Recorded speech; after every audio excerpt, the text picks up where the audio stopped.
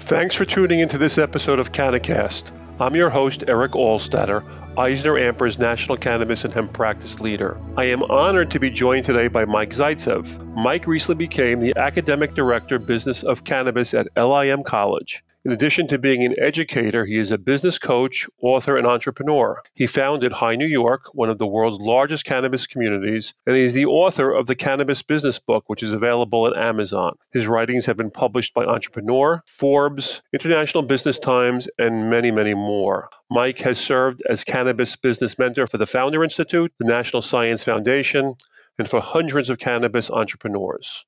Mike, thanks for joining me here today. Thanks for having me, Eric. I'm excited to be here. Mike, you wrote The Entrepreneur's Guide to Cannabis in 2016 and followed it up with the Cannabis Business Book in 2020. What are some of the more significant changes that have occurred since you initially published your recent book? Oh, wow. There's so many. I think the biggest one that comes to mind is all the new jurisdictions that have become legal or have commercialized and regulated cannabis, including my home state, New York, which I'm super excited about. But there's really so much has happened since then. LIM College recently started offering bachelor's and master's degree programs in the business of cannabis. What role do you have at LIM College and in this program? So as the academic director of these programs, I'm responsible with building out our faculty and curriculum, as well as being there to address students' needs and to create partnerships with industry for internships and ultimately jobs for our graduates eventually. In the past, LIM College has been known for creating programs in the business of fashion. Tell us a little bit about LIM College and why LIM College for this particular program. Yes, so LIM College has been around for 80 years in Midtown Manhattan and started out to solve a workforce gap in the fashion industry. And they have been really successful at helping students find careers in the fashion industry, really on the business side of things. And they saw the trend of cannabis legalization and realized that a lot of the core business skills that they were really great at teaching, that specifically in the fashion world, apply to cannabis. So, for example, supply chain management, retail operations, visual merchandising, and a number of other skill sets that directly translate. There are some other universities and colleges that have or are exploring programs like this. Do you see many other colleges and universities moving ahead with programs like this? You know, I'm only aware of a handful in the whole country. And certainly in New York State, we are launching the first state-approved bachelor's and master's degree programs in anything cannabis related. And, you know, as far as I know, education is a conservative industry in a lot of ways. And I think there's still a lot of stigma and fear from most schools where they don't really know how to approach cannabis and feel comfortable with all the unique risks and challenges of entering the cannabis industry. Some of the majors offered by LIM College include regulatory compliance, business of cultivation and manufacturing, retailing, justice issues, and that's just to name a few. Are there any additional classes or majors you envision? Yes, so those are all classes in our degree programs. You know, the major itself is business of cannabis and the degrees are in the business of cannabis. And, you know, I just want to emphasize that especially on the undergraduate side, the bachelor's, you're getting a full business degree with finance, accounting, everything that you would get in any other business program. And in addition, you're getting that highly specialized cannabis industry knowledge. Now, as far as other electives we could offer in the future, I envision that we'll likely add something in the finance or capital space and something in the hemp and sustainability space and potentially something in the beauty and cosmetics space.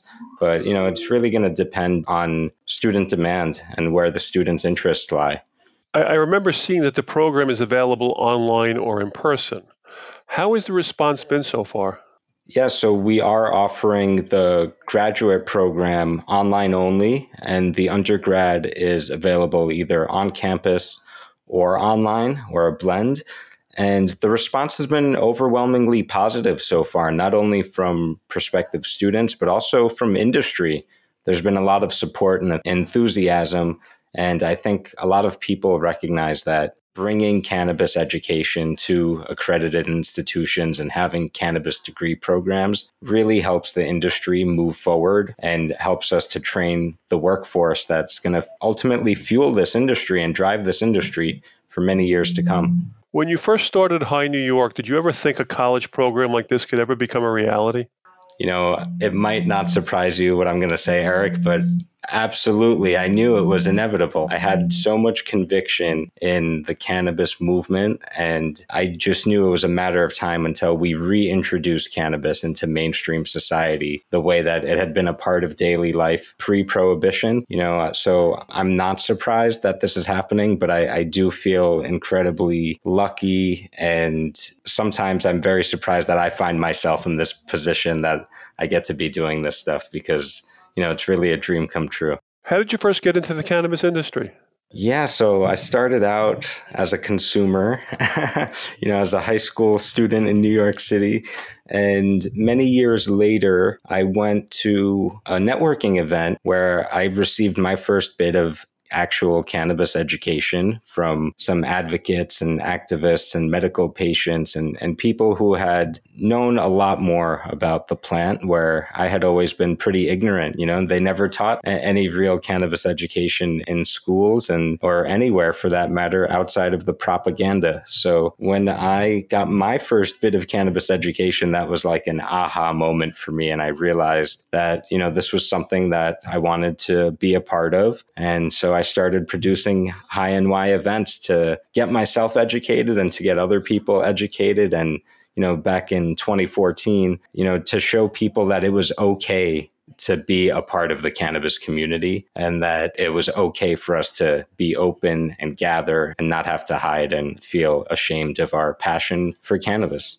Besides federal legalization and the issues that brings, what are some of the other major issues that impact this industry? Yeah, so I think the biggest issue by and large is, and this is my personal belief, not the college's view, I have to say that industry by and large have not done enough to correct the harms of prohibition and to create an equitable, inclusive, and truly progressive industry. And I know that there's a lot of talk about how do we do that and a lot of passion around that subject and a lot of coverage in the media, but I really think that we've only scratched the surface of what's possible and what's necessary. And, I think that's the biggest problem I see in the industry.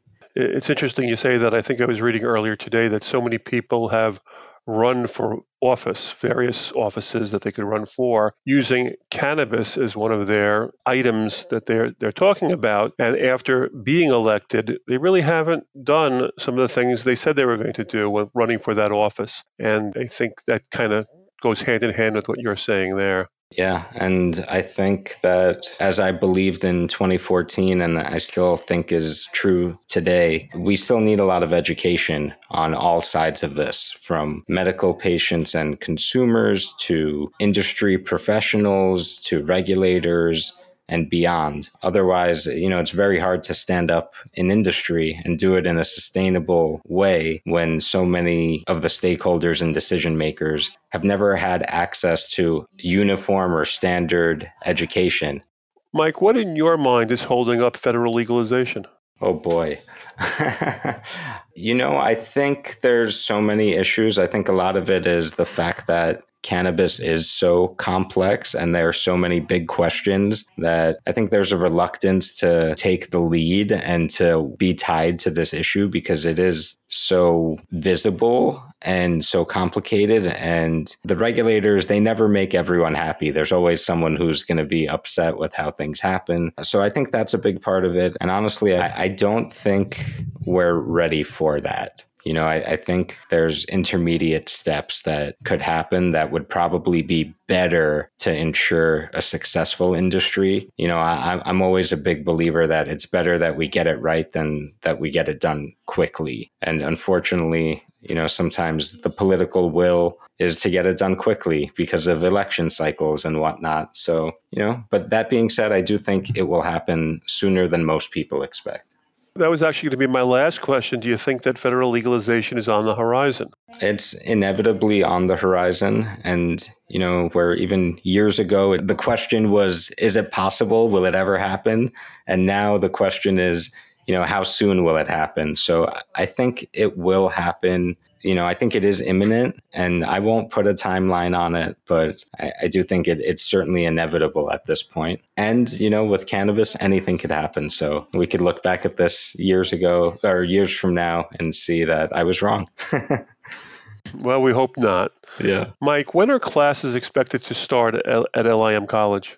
Yeah, so we're launching both programs this fall in September. So if you haven't applied yet, it would be good to do so sooner rather than later. And where can somebody who's interested in the program get information on the program? Yeah, they can visit limcollege.edu/cannabis. And there you could find info about the programs, the curriculum, the faculty, how to apply. And you could also find my contact info in case you have further questions or want to learn more. Thanks, Mike, for participating today, and thanks for listening to CannaCast as part of the EisnerAmper podcast series. Visit eisneramper.com/cannabis for more information and podcasts. Join us for our next CannaCast podcast, where we'll discuss other budding issues.